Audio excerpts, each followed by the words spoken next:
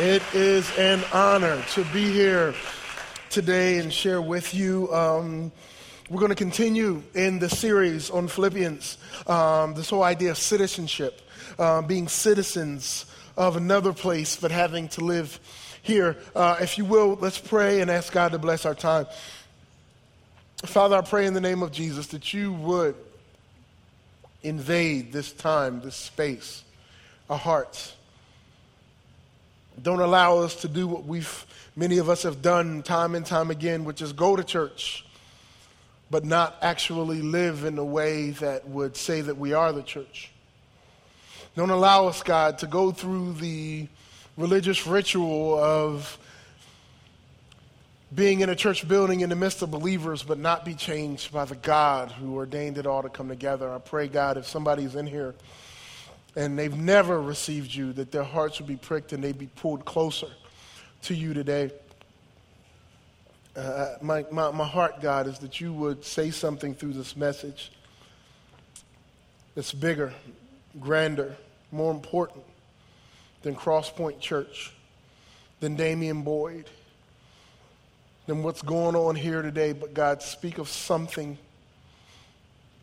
that's above, that's beyond, that's better. I hide so far behind the cross, God, that people would hardly remember who spoke today, but they would know that God spoke. Do something great in these lives and in my own heart. It's in Jesus' name we pray. Amen. Amen. We've been talking through this whole idea. Meaning this is my first time joining it, so pretty much you. You've been talking through the whole idea of being a citizen. And I'm joining the conversation late, acting like I know everything. But I'm a preacher, that's my job, deal with it. All right. This whole idea of being a citizen means that we are people here, but our citizenship and our rights and everything we're supposed to have is somewhere else. Paul is writing to the church of Philippi, and he's talking to the church while in chains. He's in a first century jail. Now, I'm not going to tell you all my story, but I've been in a 20th century jail. You don't need to know why, Trish. But you know, those jails are cushy and nice compared to the first century jail. I don't want a whole bunch that the first century had. Maybe their faith. It's about it. I don't know if you know, they were tough times. It was not nice. They didn't have air conditioning. Come on. Not as much fun as you would anticipate. People always say, I wish I would have been around with Jesus, whatever, you're a wuss. You know, one, you got to walk everywhere, and I have flat feet, and it's just not cool. I'm having a hard time wearing Chucks, let alone just some strappy sandals. But can you imagine being in a first century jail? And he's writing to the church and encouraging them while being chained up.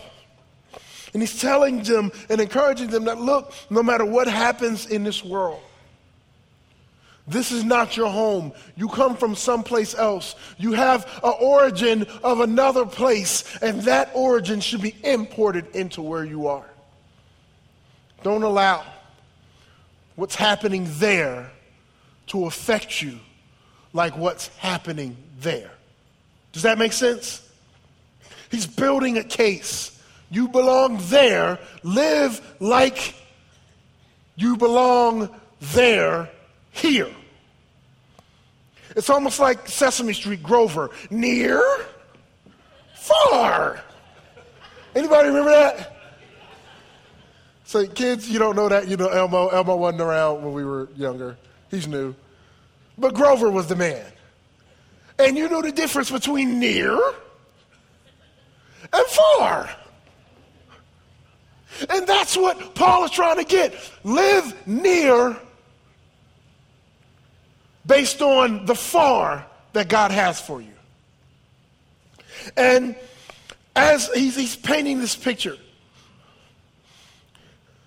I think about what we do. I lead a church in downtown Atlanta in the statistically worst part of the city of Atlanta. There's 10,000 college students, most of them African American, and all around that is the poorest of the poor. High sex, crime, drugs, sex trafficking, child sex trafficking, murder, all around these college campuses. And we challenge these students to go and make a difference in the community around them. Go be the difference. Change the atmosphere. Don't come and exist in these campuses and not go there and make a difference. I've been working with college students for years, almost 20 years.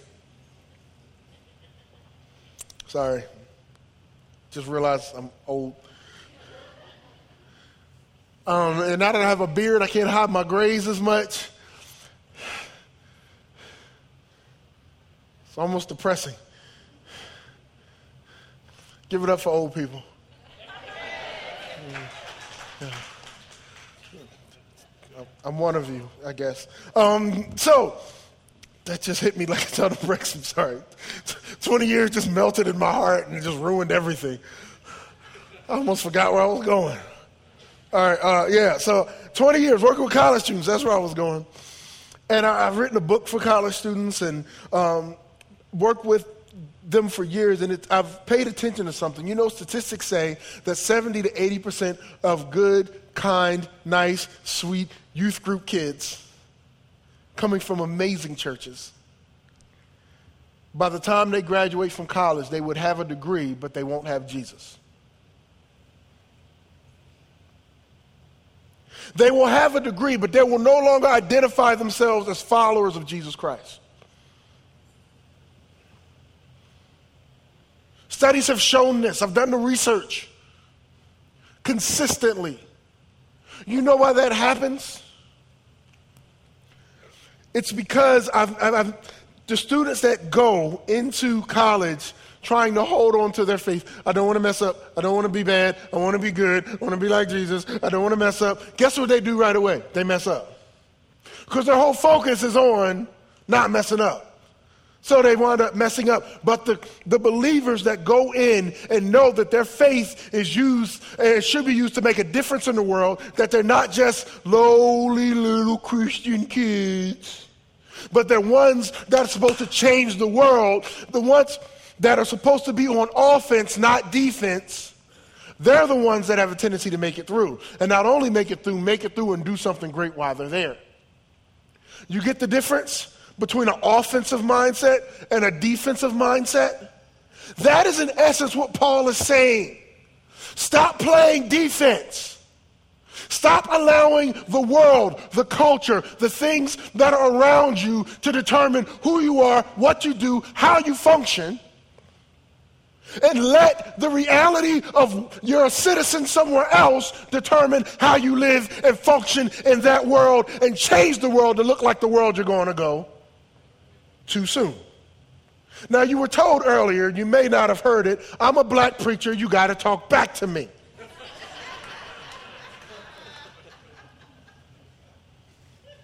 Amen. All right. That's good. If I'm too close, ouch. But Paul is saying, don't just allow this world to dictate to you who you are, what you do, how you function. No, you go and change the atmosphere there. Why? Because you don't belong there anyway. You're the agent of change. You're the Kool-Aid in the water.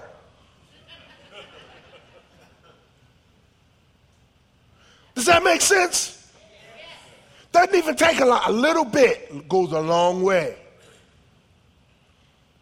You change the environment instead of the other way around. But Paul is talking to people, many of them are part of the Christian diaspora that are spread apart and gone because of persecution is breaking out in the church. And Paul is in chains saying, look, change the atmosphere of where you are. Don't allow the atmosphere to change you. Be agents of God because your citizenship is somewhere else. And when you do that and you live like that, everybody around you gets to partake of the atmosphere of heaven because you carry that atmosphere on the inside. So let's look at the scripture. Philippians 4, 1 through 9. Philippians 4, 1 through 9. Let's look at the scripture to see how Paul lays this out. Therefore, my brothers, whom I love and long for, my joy and crown, stand firm thus in the Lord, my beloved. I entreat Euodia and I entreat Syntyche to agree in the Lord. Yes, I ask you also, true companion, help these women who have labored side by side with me in the gospel together with Clement and the rest of the fellow workers whose names are in the book of life. Rejoice in the Lord always. Again, I say rejoice. Let your reasonableness be known to everyone. The Lord is at hand. Do not be anxious about anything, but in everything by prayer and supplication with thanksgiving, let your requests be known to God, and the peace of God, which surpasses all of understanding, will guard your hearts and minds in Christ Jesus. Finally, brothers, whatever is true, whatever is honorable, whatever is just, whatever is pure, whatever is lovely, whatever is commendable, if there is any excellence, if there is any worthy of praise, think about these things. What you have learned and received and heard and seen in me, practice these, and the God of peace will be with you. We have 3 key lessons that we're going to go through today. 3 keys that will give us insight into what Paul is teaching the church. And he starts this whole idea with Euodia and Syntyche and this disagreement. Now, please understand me. If Euodia and Syntyche, if they're fighting so intensely that Paul hears it in prison, this is a real issue.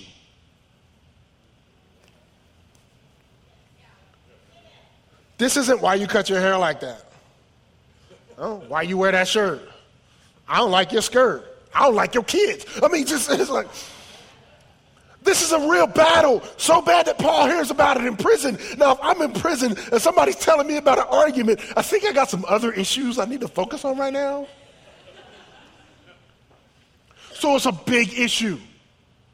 Huge. And what does it teach us? It teaches us the first thing: unity is a premium in God's kingdom. Unity is a premium in God's kingdom.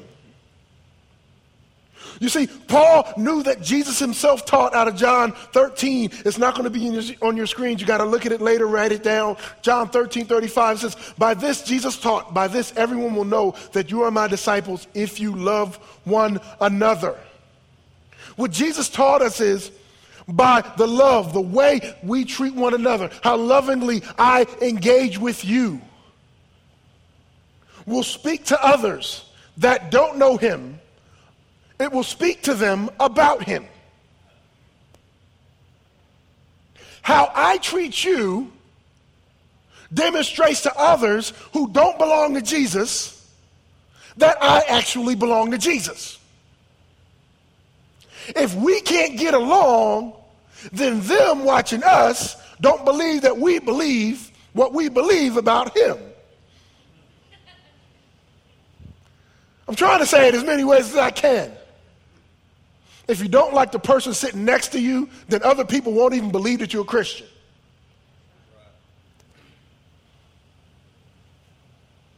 Unity is a premium in God's kingdom. And so often, Christians, we get sidetracked by petty issues. Race, socioeconomic status, political leanings. None of that stuff exists there. But we let it divide us here. You know, when we get to heaven, those differences will make no difference. And we will all look a whole lot more like Jesus than we do right now. So we have to bring that atmosphere here.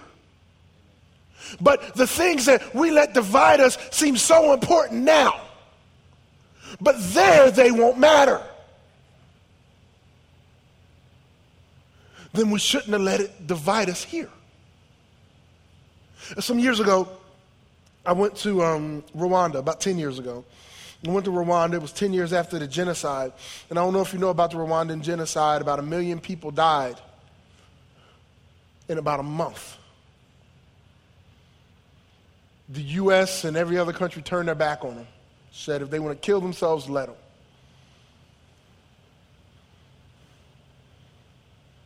It's Africa. It's way over there. Who cares? I think God cares. So we went to be a part of some healing there. The largest gathering they had ever had since the genocide. And I'm telling you, this genocide was ugly. We were in a church where people ran for safety because they figured they'd be safe in the church. And I'm sorry if this is a little graphic for your young ones, but it actually happened. They were 2-year-old and less being grabbed by the feet and swung against the wall. Why? Because bullets were expensive. I've held in my hand a skull that belonged to a baby, and you can see a hack mark in it from a machete. So we're talking about some ugly stuff here.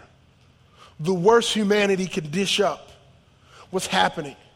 But it was amazing as we were spending time with these Rwandans, they were so contrite and so beat up and so messed up that they could themselves be that ugly. That we saw forgiveness at a level we had never experienced. Great pain was experienced, but the forgiveness scene was almost bigger than the pain that they experienced. It was awesome. And we would hear stories, and one story that broke me in the best of ways was this guy had killed everybody. I think it was a neighbor. It killed everybody in the house, and maybe 1 or 2 people got away.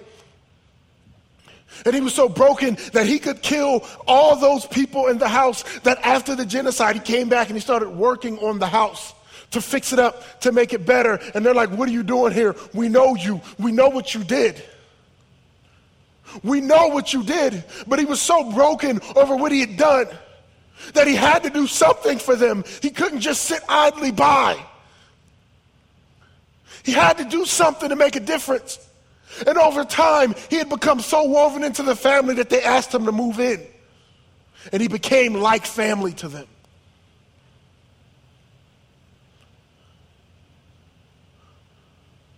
That's real forgiveness at a level we don't understand. Somebody quipped from the trip, quipped and said, it's funny, they know real forgiveness and people will leave a church because they weren't invited to a barbecue.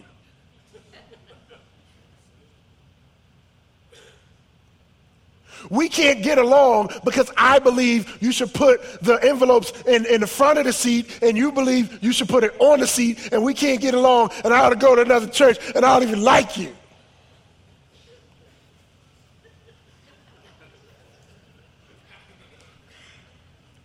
You see how we've allowed the culture and the world here to determine how we interact with one another, but the reality is we should act like we are there, and there are people that don't know Jesus, that know real forgiveness, and we can't forgive one another, and we're supposed to be representing him to a world?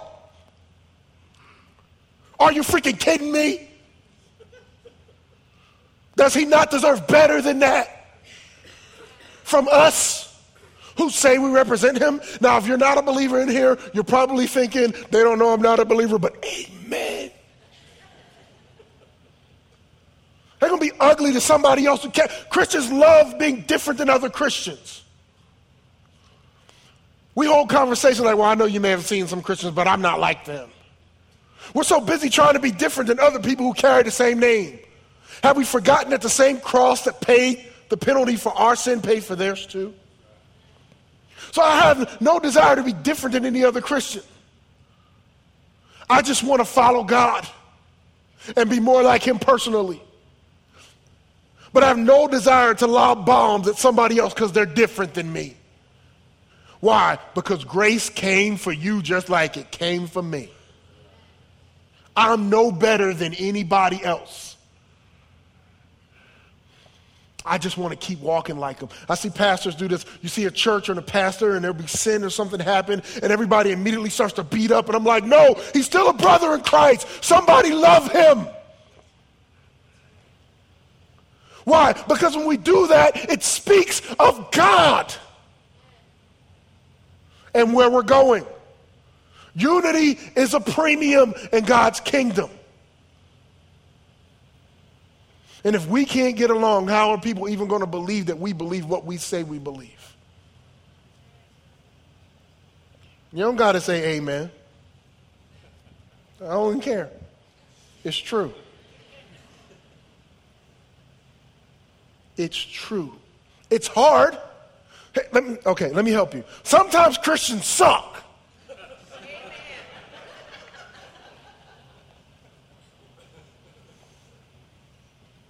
Let's just settle that. Sometimes we just suck.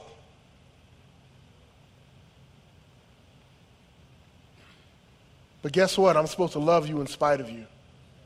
Because he loved me in spite of me. And when I was yet a sinner, Christ died for me. When you were a sinner, Christ died for you. And so I'm no better than you.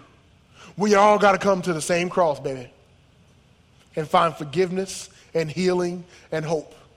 And if we can love one another in the midst of the struggle, then it communicates who we really belong to. And it says that we are citizens of there. And we bring that atmosphere here. Amen? Amen? Second, worship changes us in the toughest of situations, is what Paul is teaching. Worship changes us in the toughest of situations. He said, rejoice in the Lord always. And again, I say, rejoice. He says it twice, rejoice. Paul is in chains telling us to rejoice. Now, listen to me. When we rejoice, that word in Greek is chiaro. It means to be glad. And if we're being told to be glad, then that means that there's the possibility that we could actually be glad.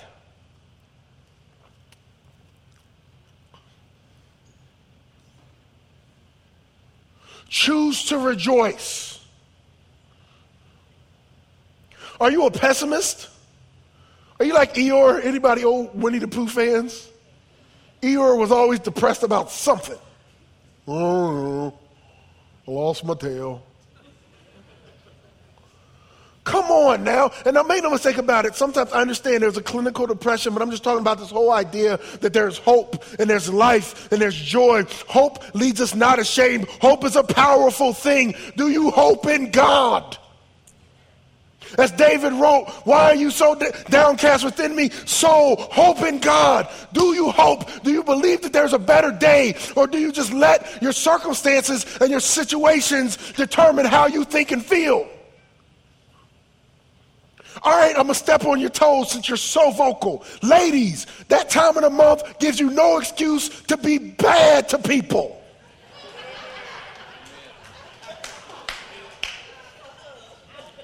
I don't care that you don't like it. It's true. You're a Christian in spite of the time of month. So stop being evil.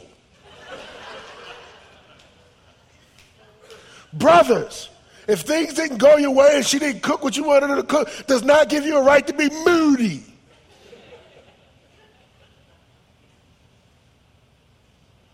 We have to be something better than here. Everybody does that. We should be different because we're from there. Nobody should have to get us worked up to worship.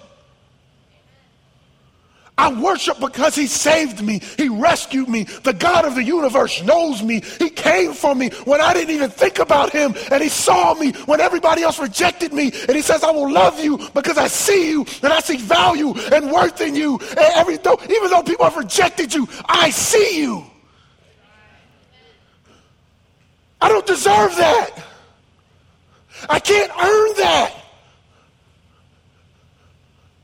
So I worship. I will rejoice. Why? Because I have no reason to rejoice at other points in my life. But now I have him, and in spite of what's going on around me, I can rejoice. He said, let your reasonableness be known by everybody. And be anxious for nothing. For nothing. Sometimes we let worry ruin us. Now, what does worry do for you to help you? Not a blasted thing.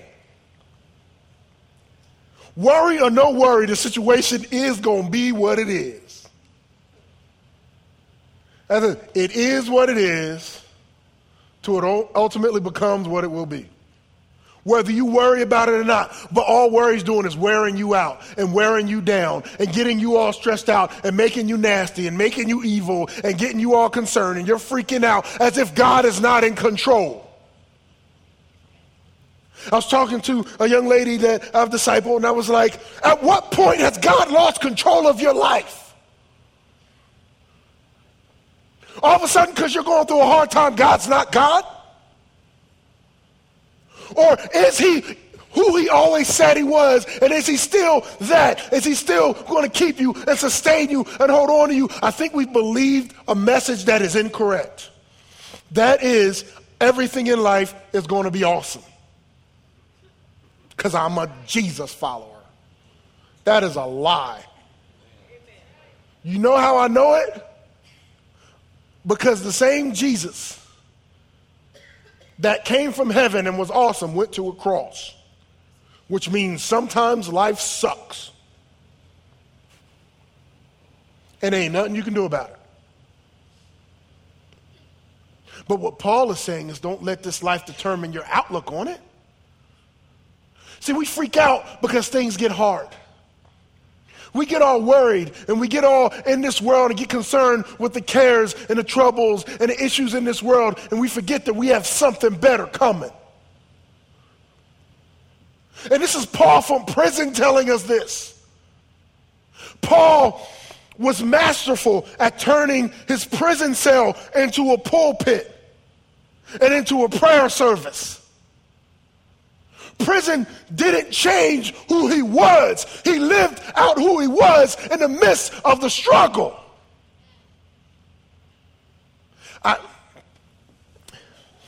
When we went to start our church,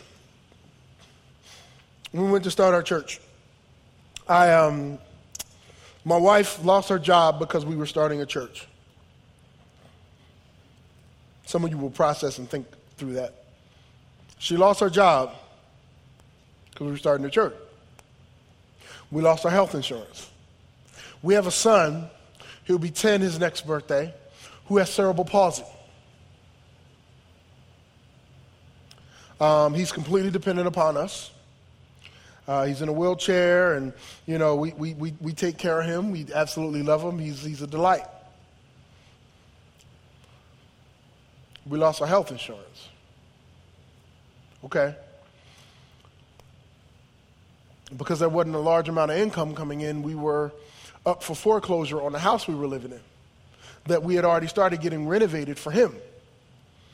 All right. And you want us to go plant a church in the midst of college students in the urban poor. Okay. And I never forget, at that low moment, well, not to mention, like in the process of starting the church, my son has a really bad seizure. My mom has pulmonary embolism where blood clots get to both of her lungs. And my sister's diagnosed with breast cancer. All in the same season. Okay. At our lowest point, we were like negative $150 or $180 in the bank. We had no gas. We had no food. And I'm going to go do something as ridiculous as plant a church in the midst of the urban poor and college students. And my wife just kind of looked at me like, what are we going to do? I said, I don't know. God's going to take care of it. That's all I know. You know what I've learned? Either you trust God or you don't. Forget all the jaw-jacking and talking about the faith that you think you have. When the chips are down and your back's against the wall, either you trust God or you don't. There's no middle ground. There's no, oh, I think. When God is all you have, then I need him to show up and do something that I can't do. And in that moment of God's going to take care of us coming out of my mouth, I was in awe because I had no idea I had faith like that. So prone to freak out, so prone to be concerned, but all I knew in that moment is if God brought us here, he'll keep us through it. If we lose my mom, if we lose our son, if we lose our house, all I know is God brought us here and now he's responsible to get us through it. Be anxious for nothing, but know that God has it.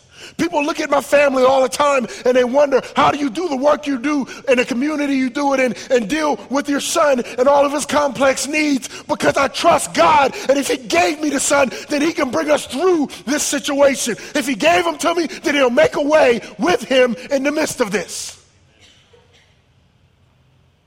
So you begin to understand it's not what you go through, it's who with you. It's who's with you in the midst of what you go through. It's not the circumstance or situation that should determine things. It's the God that you're with, that's in heaven, that's there. It's that God. It's him. See, worship's a premium because worship's going on nonstop in heaven. They're loving on God. They're getting glimpses of him. They're seeing him. They're falling down. They're crying out. Why? Because he is so much more beautiful than everything in this world. And when we see him and we get a glimpse that he's so much more beautiful than everything else in this world, the cares of this world just fade away. Why? Because that's where my citizenship is. Where he is central and I'm not. But we can let our issues and our drama and our stress and everything else scream louder than worshiping the God who was and is still to come. And what Paul is saying is rejoice and don't get wrapped up in the issues of this world, but just pray about them and know that God will do it and he can do it. See, it is our responsibility to trust him. It's his responsibility to do what only he can do. Worship changes us and the environment on the inside.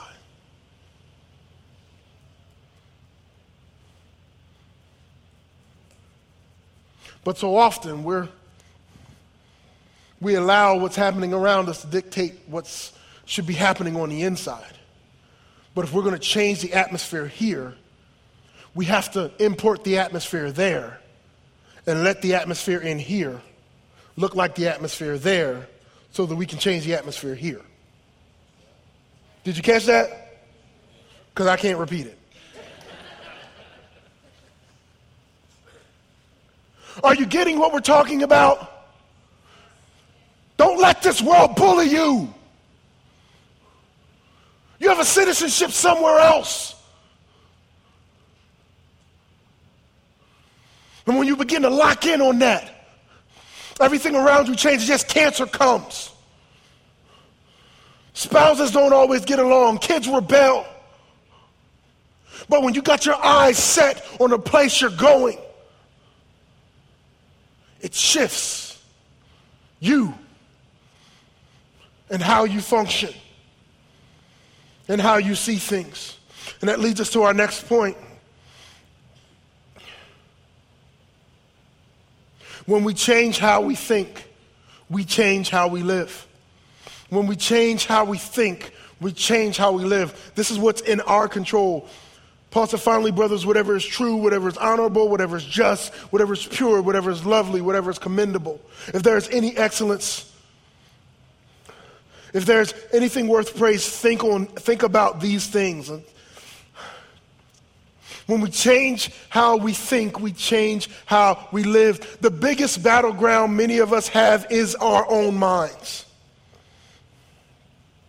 Worship changes things on the inside of us, but we have to choose to change our own mind. Do you understand that even spiritual warfare, most of spiritual warfare, a good percentage of it is dealing in our own minds? I'm not saying there's not a real devil, not real demons, not real principalities and powers in the air, but often we can't even get to them because we can't get over ourselves. You don't believe it? Look at what 2 Corinthians 10, 4 through 5 says. The weapons we fight with are not weapons of this world. They come from the other world, the place where we should have our citizenship. On the contrary, they have divine power to demolish strongholds. We demolish arguments and pretensions that set themselves up against the knowledge of God. And we, say we, take captives every thought to make it obedient to Christ. This is not something God is trying to do for you. This is something you got to do yourself. You got to change your own mind. If you change how you see your spouse, you change your marriage. If you change how you see your children, you change your relationship. If you change how you see your job, you go in there and instead of just getting a paycheck, you go in and be an emissary for the kingdom where you have your citizenship. You got to change your mind. You can shift things just by changing the way you think. But if we come into this, woe is me, life is beating me up, everything sucks, it's horrible, oh, I'm crying, I'm whining, then you don't speak in your life of the citizenship which you have in heaven. But it starts here. The battleground is in your mind. If you shift the way you see yourself, you might just believe you can accomplish something great. Don't get me started. Do you understand that on the cross, Jesus determined your value and your worth? You are a priceless treasure of a holy God, because on the cross, he said, my purity, my holiness, my worthiness is worth laying down for you. He paid a price that was ridiculous for you. And since he paid that price, that is what you are worth. So regardless of what people tell you your worth is infinite and boundless, because Almighty God paid a price for you. Because he saw value in you. So you can't see yourself the way other people see you. You can't see yourself and determine who you are by your friends and other people's perspectives. The way you see yourself is based on how God sees you in heaven. And when he saw you, he saw a priceless treasure. He saw something worthwhile. He saw something of value. So now he ascribes that value to you forever and ever. Amen.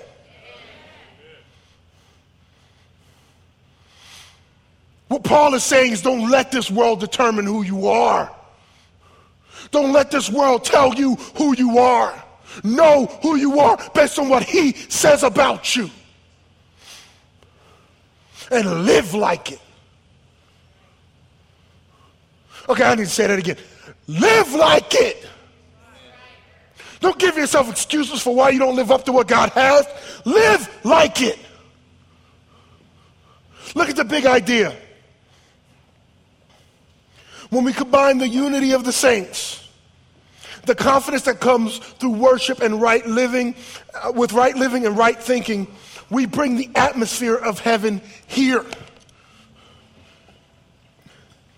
You see, there's no reason why we should hold on to this world so tightly, because Jesus is better. Do you understand that in heaven he literally is giving light? He is the treasure of heaven.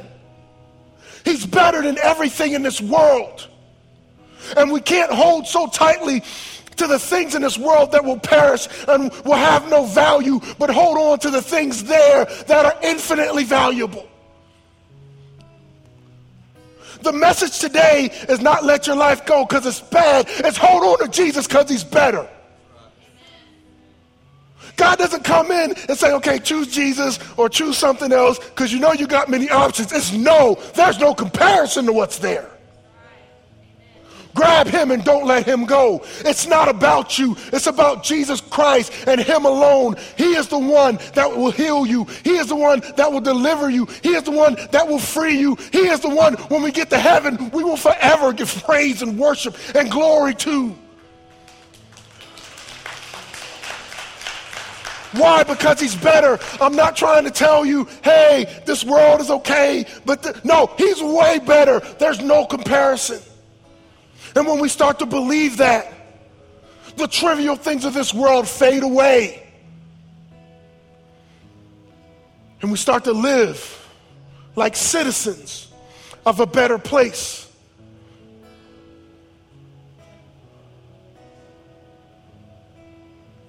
Because he's better than everything in this world. And I believe God wants his people to believe it and live like it.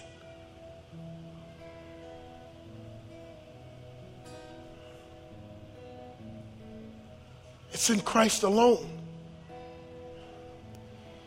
It's in him. We live, move, and have our being. We are citizens of a better place. And we have a better God who wants us to live like it.